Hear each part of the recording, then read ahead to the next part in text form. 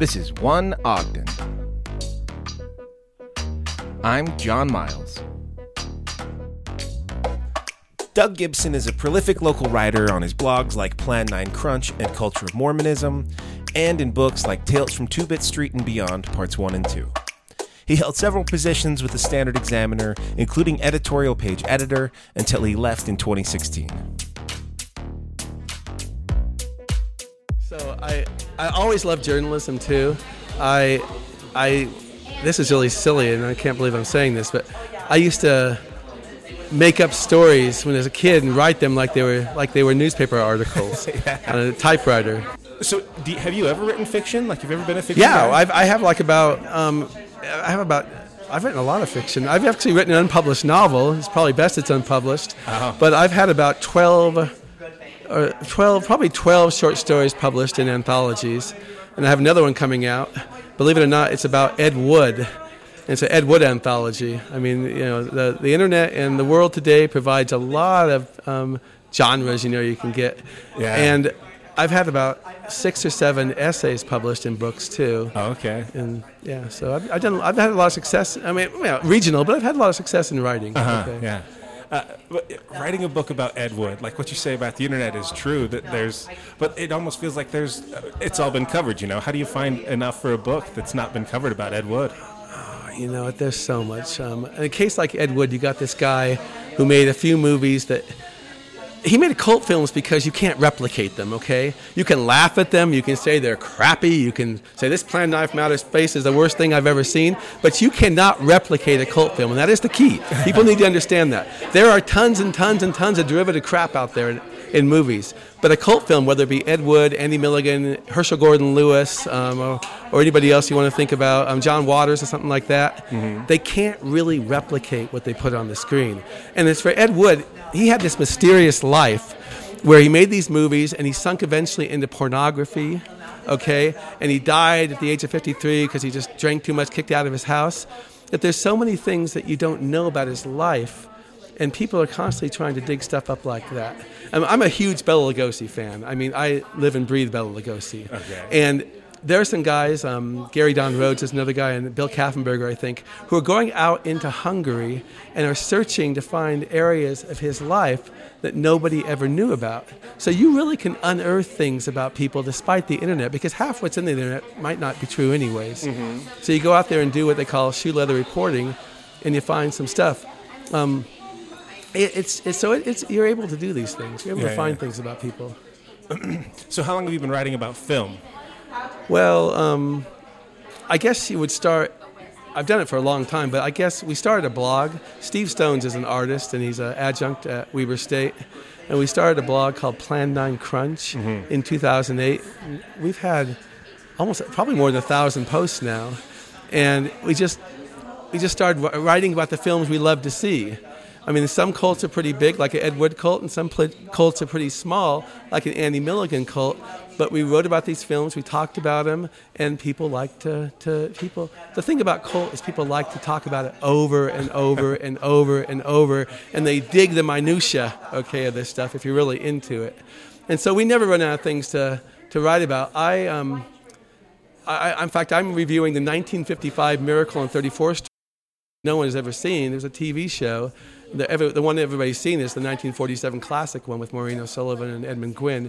And I thought it'd be fun to let people know there's another one out there. There's actually 3 or 4 out there, but this one was on TV and a big deal in 1955. I'm guessing you guys are just like hanging out, watching those movies and stuff. Yeah, and every Friday, Steve and I watch a film together. And the beautiful thing about a cult film is you can watch it over and over. And I think I've watched Plan 9 from Outer Space probably 185 times in my lifetime. And you talk about it, you see something. Have you heard of Troll 2? Yeah. Troll 2 has a cult. In fact, in 2008, we went to where it was filmed in Morgan, where they had Nilbog, which is goblin backwards. That's Troll 2 is about, it's an anti-vegetarian tale about goblins that turn you into vegetarians and eat you. But you can't replicate this film, all right? Yeah. I mean, you can laugh at it. Darren Ewing, who I don't know if he still lives in Ogden, but he lives in northern Utah, is one of the stars of it. And they had what's that? place where artists have a big thing they can go to. They had a Troll 2 convention a couple of years ago. Oh. Yeah, so it's just these things hang on. People make them live on, basically. Well, and like Troll 2 and Plan 9 you mentioned, those are even kind of like Utah cult kind of Well, movies, Plan aren't 9 they? is more Southern California. Oh, is it? Yeah, you're thinking of Plan 10 from Outer Space, which came out about 20 years ago, which is a Utah movie. Oh, okay. And in fact, the star writes, I think she writes, I can't remember her name now, but she writes for the Salt Lake Tribune. And Trent Harris, who made the movie, he's also made Reuben and Ed, which is a cult film. Yeah, right. I think they write for the Trib now or something like that. Huh. They're not making movies, yeah. That's a definite Utah thing. Yeah. And Troll 2 is a Utah thing, although it's all over the country. I mean, there's fanatical Troll 2 fans in California, New York, things all over the world. Yeah. And so, like, is there criteria for a cult film? Is it just something that people ended up gravitating to for some reason? The thing is, a cult film grabs you because of the director's approach to how they're putting it on the screen. And I told you, the key thing is it cannot be duplicated. Like, people have tried to make sequels to these movies, okay? Yeah. But when you're deliberately making a cult film, you're not making a cult film. A cult film has to be unintentionally created. And it has to, my friend Steve calls it a malformed puppy that you grow to love, all right? More or less, and you take care of. And Surreal is probably also a thing when you're thinking about cult films. They're like from another, it's almost like a different dimension. I like to think of the term slipstream, which means several different ideas and existences and get merged into one thing sometimes when you make a film, and it leaves this kind of impression on you. There are recent cult films. One's called The Room. Oh, yeah. I'm not a huge fan of it, but I do find it hilarious. Tommy Wiseau, I think, is the guy that directed that. And so cult films can come up, and they there's a book, a guy named Danny Perry wrote a book called Cult Films, occult movies or films in the 80s, and he had 150 of them mentioned. They went from John Waters' what's it called, Pink Flamingos, to The Wizard of Oz, okay? To Plan 9 from Outer Space, to The Searchers even, all right? So even mainstream films can have cult if they can just, if they just have that idea that you can't replicate it. Yeah. And so Plan 9 Crunch is a reference to Plan 9, the movie, Yeah, Steve right? Steve does a lot of the genre art, and one is Plan 9 Crunch, and it has Tor Johnson in it and all the other characters. Tor Johnson's that big Swedish wrestler.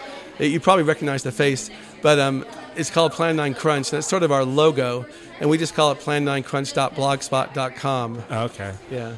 And you guys just, like, is there a schedule to that? You just kind of, when you have it? Now, we've probably gone down from like putting a lot on a year to about 30 now, but at least 2 or 3 times a month they come out, and there's not really a schedule.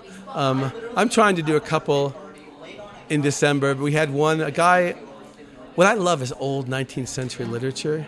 So I have a friend in Japan who puts together anthologies of Christmas ghost stories and Christmas tales. So I did a blog post about those, trying to tub thump it a bit, for the guy. And I'm doing this Miracle on 34th Street thing. But we have done so many Christmas blog posts. We're running out of things to think about, actually. Right. Yeah. And then you've got other blogs, too. You kind of have the same... Yeah, I had one on politics that I barely do now. I had one on... I have one called Plan 9 Crunch of the Day, okay? That we were trying back in 2008 and 2009 to do a daily one. That didn't quite work out. Sometimes I'll go back to it and share something, and it still gets about 50 hits a day, that blog. But normally they've all been transposed over to Plan 9 Crunch, the main blog. But the other one that probably people haven't heard about is Culture of Mormonism. .blogspot.com. Yeah. And I used to write for the Standard Examiner when I was the editor a column. It was called Current. No, it was an online magazine called Currents, and I wrote standard works. And I wrote about religion, either history or some kind of theology thing. And Cal Grondal, who was the cartoonist then, did cartoons for it.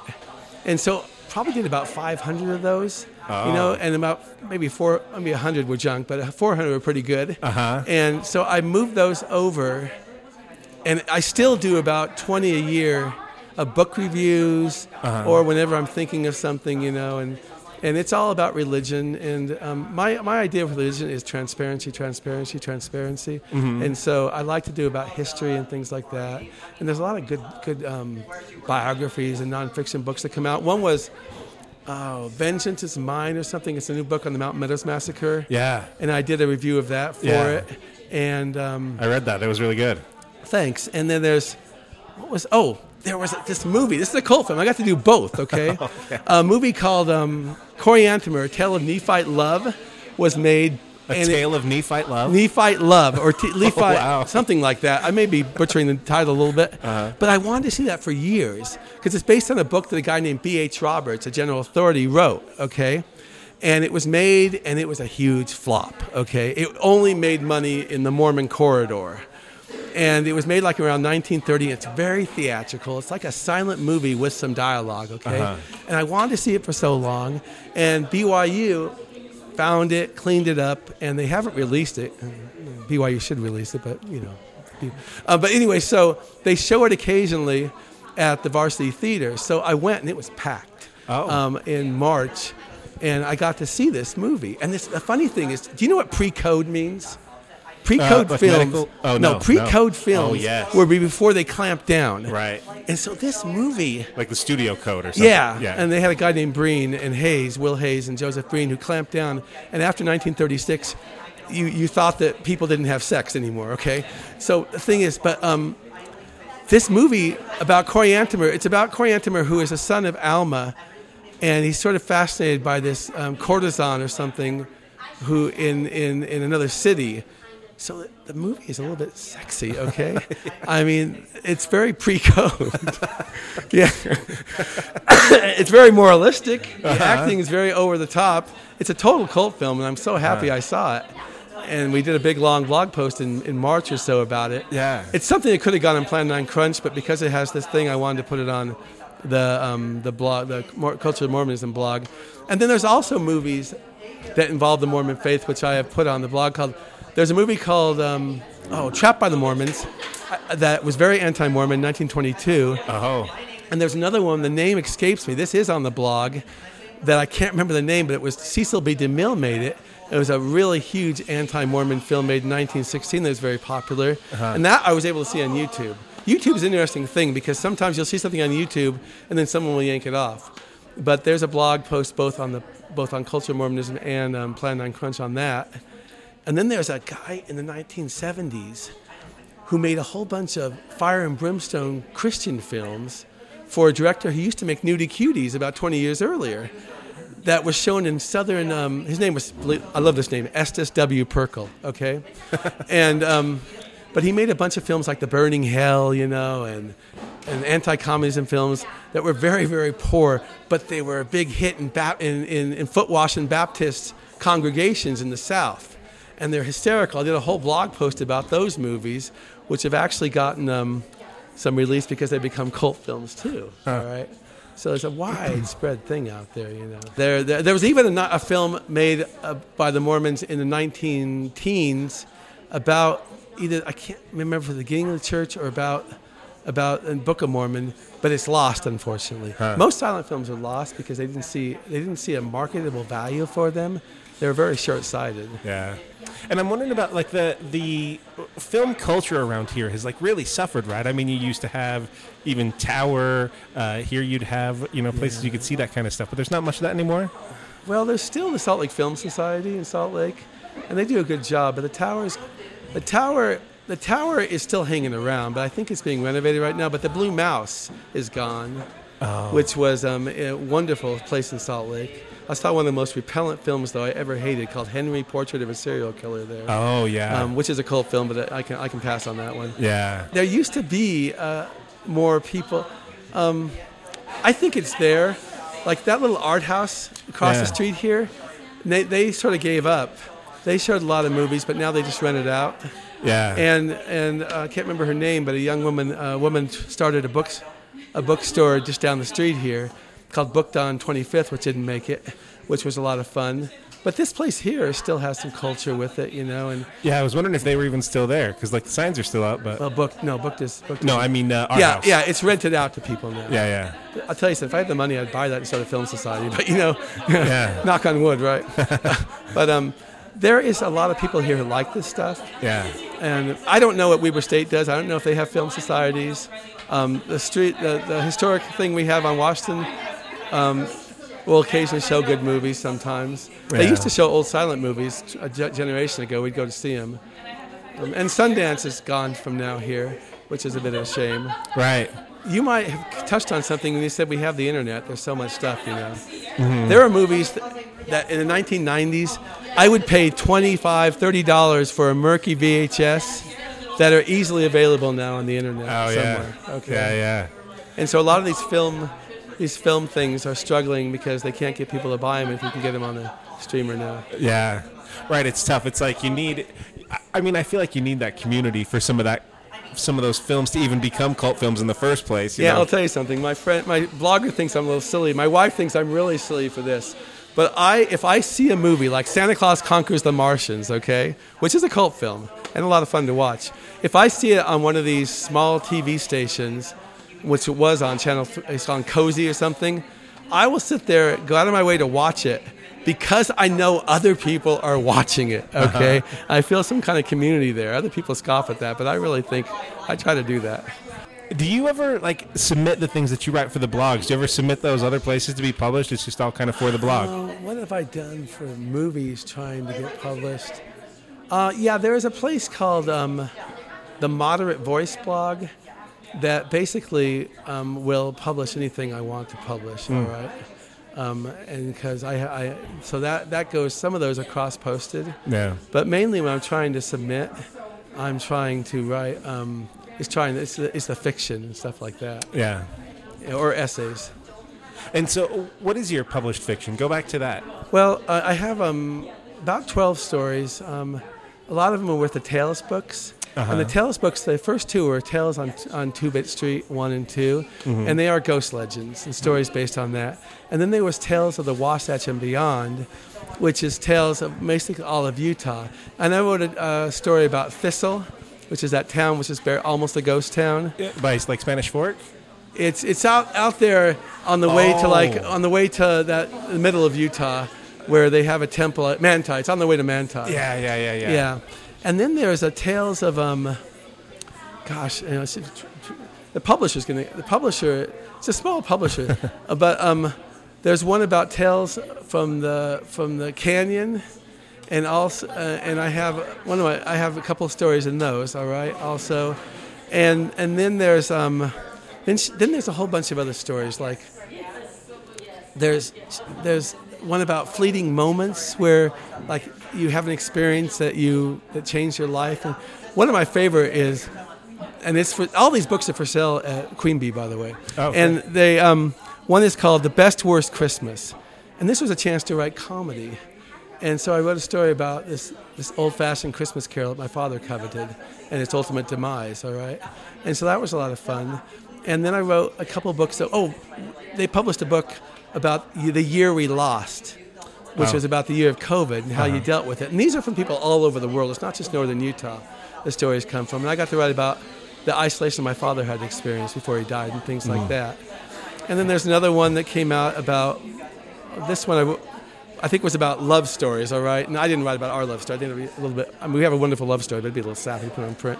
I wrote about my parents, okay? My dad was a dirt poor kid from Alabama. My mom was a foster child in L.A., and they met at a baseball stadium. So that was fun. Wow. My wife is from Hungary, okay? And the latest book that came out from this publisher is Coming to America. What's it called? Coming to America, Modern Day Tales of Immigration. And my wife, who immigrated from Hungary, her father was a dissident and was spent time in a concentration camp in Hungary after the 56 Revolution. She wrote about her experiences trying to make it to America. So it was an opportunity for her to write something, okay? And I thought that was pretty cool. Yeah. And so... So it's a lot of nonfiction short stories? Yeah, but I've been published elsewhere in... I have an essay on my son's life. We had a son who died of hypoplastic left heart syndrome, and that's in a book called called Moth and Rust: Latter-day Saint Experiences on Death, published by Signature. And I've had stuff published in Mormon publications like Dialogue and I can't remember what it's called now. Another publication too. So reviews and things like that, and another book also on death that was published by a publisher in Texas. And then I have a book coming out from a publisher in Pittsburgh. Well, it's a short story in a book, the Ed Wood anthology of short stories based on him. Yeah. So I've probably been published about 15 or 16 times. And I joined the Utah League of Writers, which I thought was helpful because there's a lot of, people read your stuff. And I had a book published by some publishers in Idaho. It's either Idaho or Logan on Mormon missionary stories, too, recently. And that was fun. And I've started to write dark horror, but I haven't found a publisher for a story called The Demon in the Cemetery, but I'm looking. Oh. And, how does a writer do that? I assume at first you sort of have some pieces that you shop around, but later when you're talking about these, there are these themed books coming out, you must have kind of heard. Well, the themed books, I get solicited on those, fortunately, because I've been doing them so long now. Someone will say, hey, there's a story. But there's a website called Duotrope, where you can learn more about trying to get maybe an agent to help you, and there's more Writers Digest where you can solicit stuff. All right, they're out there. Utah League of Writers will give you lots of good information on finding editors and publishers, and they're constantly mentioning contests or that sounds cool. or anthologies seeking submissions. I entered a contest and it was fun. I think I won second on it, and that was a lot of fun. But then I put my Demon in the Cemetery, didn't even place. Okay, so you learn, and stuff like that. And I have a really good friend. I want to tub thump him a little bit. His name is Pat Nilsson. He writes under the title Dean Patrick, and he is the best dark horror writer I've ever met. He lives in Morgan. He's written the first book is called The Lady Mephistopheles, about a demon. It's a 3-part series. So I gave him a little bit of a tub thump there. He's a superb writer and edits a lot of my stuff, which I really appreciate. Oh, great. Well, and I was wondering, because I saw, you've been going around with the other authors from Tales from Two-Bit Street, Volume 2. So that's fairly recent, isn't it? Yeah, and those Tales books, Drini Hatting, who used to live in Morgan and who lived on this street, and now is with her, one of her daughters and her son. They need help. They need some assistance. Is living in Gig Harbor, Washington. She is the one who's put these all together, all right? Wow.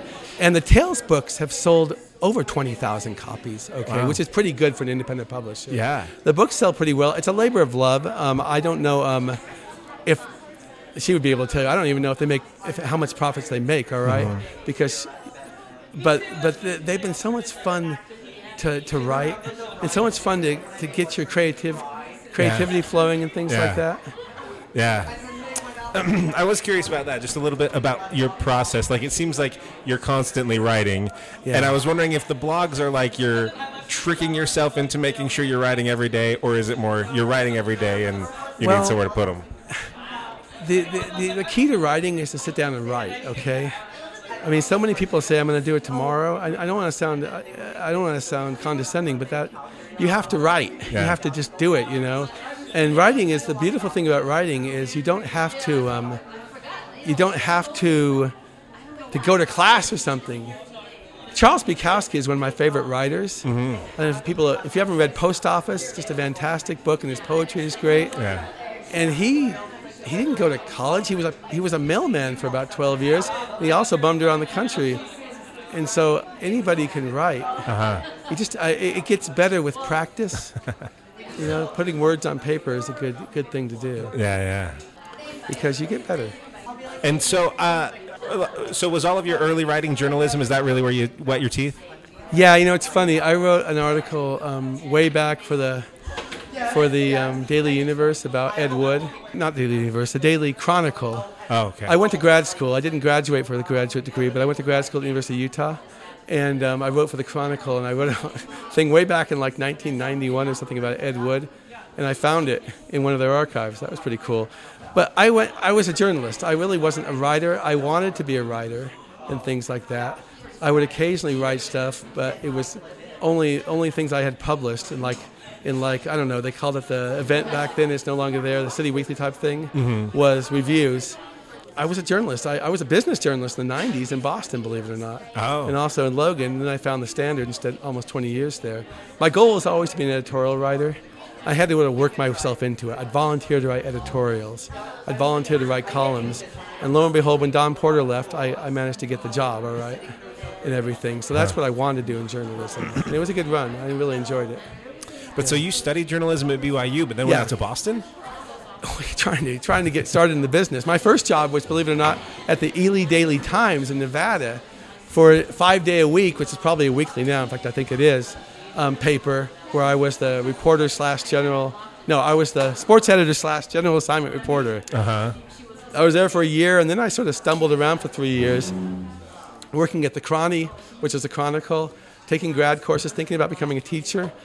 But then I found an ad for a business writer for the publication in Logan, took it, and then they were sold out. But before I was only off a month, a place in Boston asked me to work for Mutual Fund Market News. So I went there for about 19 months, and I saw an ad for the the Standard Examiner, and I got the job. And so I was there until 2016. The election in 2016 is when I left. And it was just getting to the point where the industry was contracting. Uh-huh. I hadn't lost my job, but I could see it was going to not be there much longer, Yeah. And the IRS turned out to be a great thing. Yeah. I mean, it drives me crazy, all right? But it's a good, well-paying job. Yeah. Well, and I always thought, as far as jobs that let you, write on your free time, get your work done, and then. Yeah, the great thing about the IRS is they don't want you to take your work home. Yeah. The Standard, particularly the last year, I was always doing stuff in the evening, and stuff like that. Yeah. Working a swing shift, though, gives you a chance to exercise, gives you a chance to write during the day, kick back, and stuff like that. Right. What did you cover at the Standard? Well, first I was I was a copy editor at first, page designer, copy editor, and then I became the assistant news editor, which I helped put together the paper. All right, made the decisions. Yeah, you go from copy editor to assistant news editor? It's not. It's actual kind of a trajectory thing. Although there are a lot of copy editors. Uh-huh. But and then I started writing editorials when they wanted to and things like that. And I didn't get, when the one person left, I didn't get the news editor job, which I did apply for. I didn't really want it, but you look up for something. I wanted to be this. Then I was offered the job of assistant editorial page editor, which is what I'd wanted for a long time. And I got that. And then when Don Porter left, I became the editorial page editor. And that was a great job. I mean, they don't have editorial page editors now. Mm-hmm. They just write it. They don't even write editorials anymore. They slap together an editorial page in 10 minutes by putting a couple of syndicated columnists or somebody from Weber State. No disrespect for Weber State. They got great columnists. But they just slap it together, put a few cartoons on. You don't get many letters anymore. Yeah, I can tell they hold them to put 3 or 4 in, for a while. But it was a full job. I mean, you had assistants who culled through the letters, and there were a lot back then. And then you had to deal with the editorial board, which met and hashed out opinions and stuff like that. And you had a full-time cartoonist in Cal Grondel. Cal Grondel was an interesting individual. I love him to death. He was one of the most delightfully eccentric people I ever met. Uh-huh. And you'd talk with Cal and go through the ideas, and you go through the letters, and you'd put together the columns, that you had to write, and also the online editions we had called Currents. There's just so many things to do that today would take 10 minutes. I mean, they would take 10 minutes today, but is there a place you go for editorials now? Local editorials, where are they? I mean, look, they still have guys like VJ Mather writes occasionally in the Standard. He's a retired professor. I'm trying to think if there's any conservatives who write columns. There is a woman who's an advisor. What is her name? She writes very funny columns, all right? And I can't remember her name right now, who I like. And then there are some good columnists. John Kowalski's wife, Brenda, writes a column. There's Nancy something still writes a column. She was writing them back in 1997 when I showed up. Mm-hmm. So there are good columns, but they're slim pickings. Ryan writes a religion column, and then there's a guy from Provo who writes sort of the opposite of Ryan. He's sort of con to the church, and Ryan's pro to the church, which is cool. I believed in having both sides when I was editorial page editor. Mm-hmm. I'm trying to think. There's a woman named Meg Sanders who writes pretty good slice of life columns. Mm-hmm. So there's still people out there. I see. Yeah, but there's not as many as I used to. We used to have what we call Top of Utah Voices, and they would write weekly, different person all the time and stuff like that. Mm-hmm. And you had more political columns. There's a guy named Rick Jones, a friend of mine, who he runs a lot of time as a Democrat in Utah. Mm-hmm. He writes a column occasionally. I still see him there. Yeah. You know, one of the funny things is, well, it's bittersweet of being an editorial page editor, is you occasionally will see someone who often wrote letters to the editor in the obituary section. It's sort of bittersweet, you know. Yeah, right, like their last editorial. Well, I remember these people because they used to contribute letters to the editor, you know.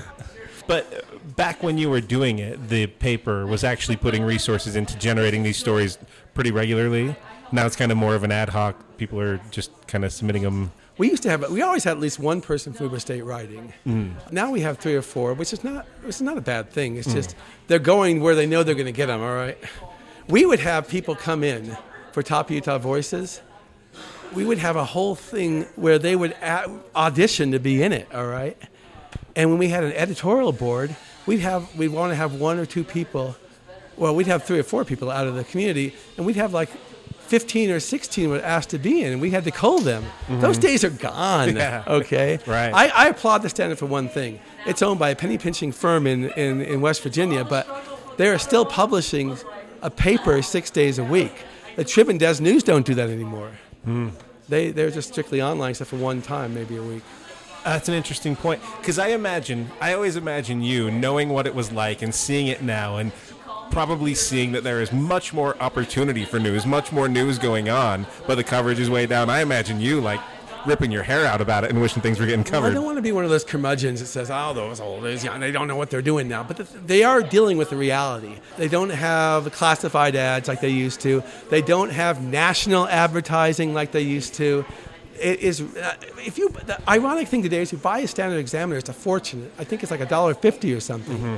And that's because they're not getting well, I don't know. I shouldn't say if I don't know for sure. But it's a lot more expensive now because they don't have the ad revenue they used to have. That's interesting. That's the problem. The internet really hurt the newspaper industry because it didn't react to it immediately. Right.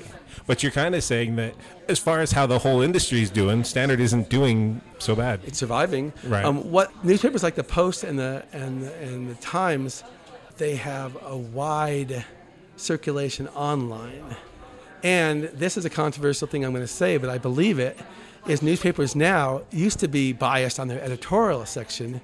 I can't tell you how many times I had to tell people, it's the editorial page, all right? Don't tell me we have a liberal bias because it's on the editorial page, all right? Newspapers today that kind of have to slant their news a little bit to the left or the right because they will lose subscribers. The New York Times has a subscriber base that's probably pretty heavy, overwhelmingly liberal, all right? So there are new issues and challenges facing, and on the right, you have the Washington Examiner and something like that. National Review is a perfect example of a newspaper, not a newspaper, but a periodical that has suffered because it hasn't been slavishly devotion to Donald Trump, all right? So sort of in an effort to make news more marketable, they've made it more editorialized so they can appeal to an audience. Yeah, I read the Washington Post daily, and the stories, if you read between, you don't even have to read between the lines sometimes, all right? Okay, but the Weekly Standard went out of business because it was anti-Trump. So it happens on the right, too. Yeah. No, that's interesting. So I didn't realize that you were at the Standard clear until 2016. Was it sort of that they were downsizing over time? I was there for 19 years, and in 2015, I was thinking of leaving, but Greg Halling, a really hard worker who's now he's in Washington. Yakima, I think? Yakima, Washington. Yeah. And he said, "Hey, do you want to be a senior reporter?" And I said, "Don't make me a senior reporter, but I'll be happy to be a reporter, all right?" And I had worked, during the 15, I'd also worked for a while on the entertainment section called Go, which is now no longer. Go is gone. Yeah. But it was a lot of fun. And I said, I want to be a reporter, and I had fun. I hadn't done straight reporting for a long time. And I got to cover the elections. I got to cover just a whole bunch of Davis County and things like that. And I was also occasionally writing editorials I was on the ed board too. But somebody like Greg might say, "Oh no, it was never considered." But no, I knew that I wasn't going to be there forever, all right? I could see the handwriting because the salary, frankly, was a little bit too large, I think, all right? And so I did a feature on the IRS. And I thought to myself, wow, maybe this is a possibility, okay? Because I figured I'd be gone by 2017 or something, or at least sometime that year. And so I put in an application. I had to go to usajobs.org and everything, or Gov, whatever it is. And I didn't hear from him for a long time. Yeah. And then I heard from him in sections, all right? And so then I had to go online one time and deal with a phone call. Then I went down to the main office and had a picture taken. I figured, hey, this is starting to happen. And then once I got a tentative offer, I knew I would have it. So I gave notice at the Standard and started in December of 2016. The very last thing I covered was the election. On election day 2016, I was out there at 7 a.m. talking to people after they were voting and stuff like that. Uh-huh. I noticed, you probably know I'm a conservative, okay? I'm not necessarily a Trump supporter, but I'm a conservative. But I noticed a dislike for the media from people on the right. And it's happened, and it's kind of unfortunate. Uh-huh. But even from the left now, you get the same thing. When the president takes a position on Israel, he's getting shunned by a lot of people on the left right now, okay? And things like that. And I think it's because of things have gotten so. I don't want to fret. I like conflict, but things have gotten so where I don't think people who are in Congress can sit down and have a drink afterwards anymore. Yeah. Right? And that's kind of unfortunate, One of the things that made me most happy in the world was to give up cable news. I mean, I read Real Clear Politics daily, which is, I think, a pretty good source. And I read the Washington Post. I read the Salt Lake Tribune and stuff. I go through Twitter, which is X now, I guess. Mm-hmm. But you got these people preening on these shows, which to me, their monetary system is geared toward keeping people in a state of anger. Mm-hmm. Okay, so that's a problem too. All right. Yeah. Yeah. I feel like that's what I hear from everybody who knows news is you have to consume a bunch of sources, sometimes conflicting sources, and then evaluate it for yourself. Well, if you want to have fun sometime, I haven't watched for a while, but if something major happens in the news, like the Colorado thing might have been a very interesting example. Mm-hmm. You could watch Fox for an hour. You could watch MSNBC for an hour. They both may be technically right, but they're all covered from a different perspective. All right? Yeah. Right. Yeah. But then you were basically right about the trajectory of the Standard, right? Like they've just been sort of peeling off all of your coworkers. Yeah, well, you could see it happening, and you could see them trying to stop it. And when it happened, it sort of just happened. It didn't collapse when I left, all right? And it still hasn't collapsed. It's still hanging in there. But things went down, and then you had Sandusky still owning it for a while. But then when they sold to Ogden newspapers, which is ironically called Ogden right. newspapers, most of the editorial staff left immediately because they knew they wouldn't be around anyways because they had a totally different ideological. What Greg Holling tried to do, and he might disagree with me, I think he was trying to get 30,000 people who would be devoted followers of the newspaper. And even that's hard. I think the standard circulation now is about 10,000. Okay, and when I was there in our heyday, it was tied with the Deseret News in the 60,000 level, or something.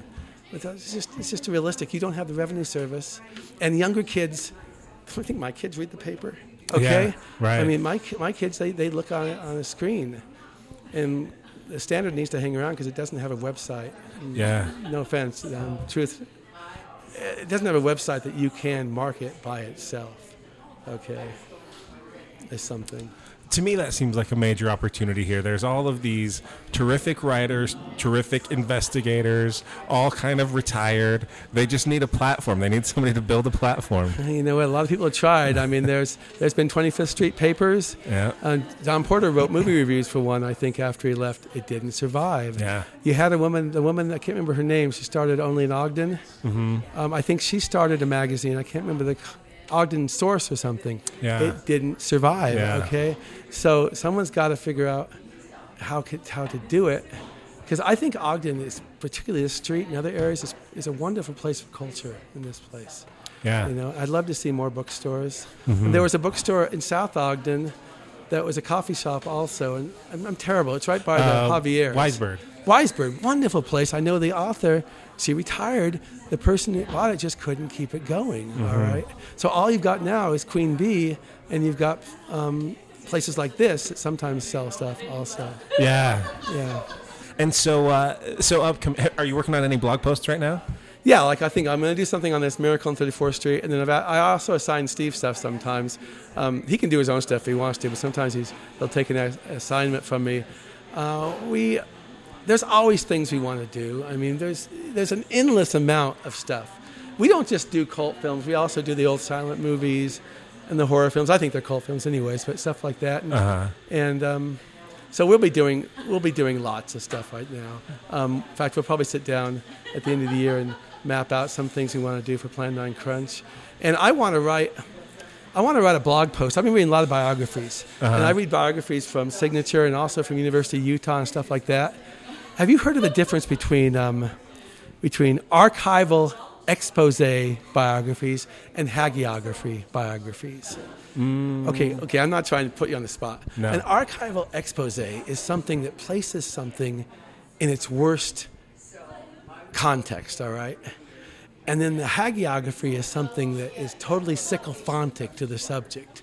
And when I'm reading a biography of Joseph W. Smith, who was the sixth prophet of the church, he was an explosive personality of man. He lost his temper. He got in fistfights and beat up people as a youngster. His first marriage was a disaster, and he may have abused her, okay, at the time. But he also had a lot of good things about him, okay? And he was the face of polygamy, too. So the LDS Church will have this series they had of prophets. Oh, I could get in trouble for this, but okay, what the heck. And so Joseph F. Smith's book was a hagiography, okay? It portrayed him as a kindly uncle. It didn't. But then if you go to an anti-Mormon source, okay, and there are a lot of them out there, they will portray the archival expose. They will focus only on the negative aspects of the person's life. Well, people are complex. They have different layers. They have good and bad, and they create a whole. And so what I love about these biographies that come from Signature and also from university presses, or sometimes from Oxford Press also, is they are balanced portrayals that show richly the life of a person. And I try to review books for my Mormon blog that come from these subjects. In fact, a new one's coming out on Bruce R. McConkie, and I can't wait to read that because he was a very controversial figure in the Mormon hierarchy among people, you know. I mean, beloved as an apostle. Right. And so I want to do a blog post on that, on exploring archival exposés and why they're wrong, but why hagiographies are wrong also. And you have to look, because a lot of people, I think, in the LDS Church, younger people leave the church. I mean, I'm not going to lie to you. Two of my people, they're not hostile, but they don't go to church anymore. I would think that you need to know everything about the history, not just the sanitized version, because if you're not prepared to understand that everyone in this world is a sinner and people are good and bad, and you have these unrealistic expectations put upon you by people, maybe not necessarily they didn't mean to, but the way they did it can be really soul crushing to learn things about things that you weren't told, you know. Yeah. It's what I really love about the culture of Mormonism is it is sort of this, you know, let's talk about it, warts and all. And I think you're right that is what a person sees, that they're not being told the whole story, and then they wonder what else they're not being told. And so you talk about all of it. They can be exploited too. It goes both ways, but they can be exploited, all right, on these things. I'm an active Mormon. I have a temple recommend. So, and I guess you call me a true believing Mormon, but I believe in transparency. We used to have the LDS Church come to us. We could never get them to provide a columnist, you know. But you know, I do think there have been some movement toward transparency in the last generation from the LDS Church, though. Yeah, right. They have those more Joseph Smith papers. And the new editor of Deseret Book has talked about wanting to be more transparent, too. All right. Well, I think I hit all my questions. Okay. Yeah, thanks a lot. Can I just say one thing? Shout out to my wife, Cotty. And she's wonderful. Okay. Great. I love it. Thank you. Okay, shout-outs for this episode. Grounds on 25th. That place is a rock in this community. We plan to record this at 2-Bit Street, but since they'd announced that they were shutting down, it's been impossible to get a table there, which is terrific. An RIP to 2-Bit Street. But so we ended up going over to Grounds on 25th. You know, I've made protest signs, I've met hackers and had business meetings and job interviews and so much more at that place. There's a reason people love them. And go check out Doug's blogs. They really are great. Start at plan9crunch.blogspot.com and you'll see links to the rest. Check out Steve D. Stone's art. It's crazy and colorful and maybe a little nerdy, and it's great. I think that's it. Have a great week.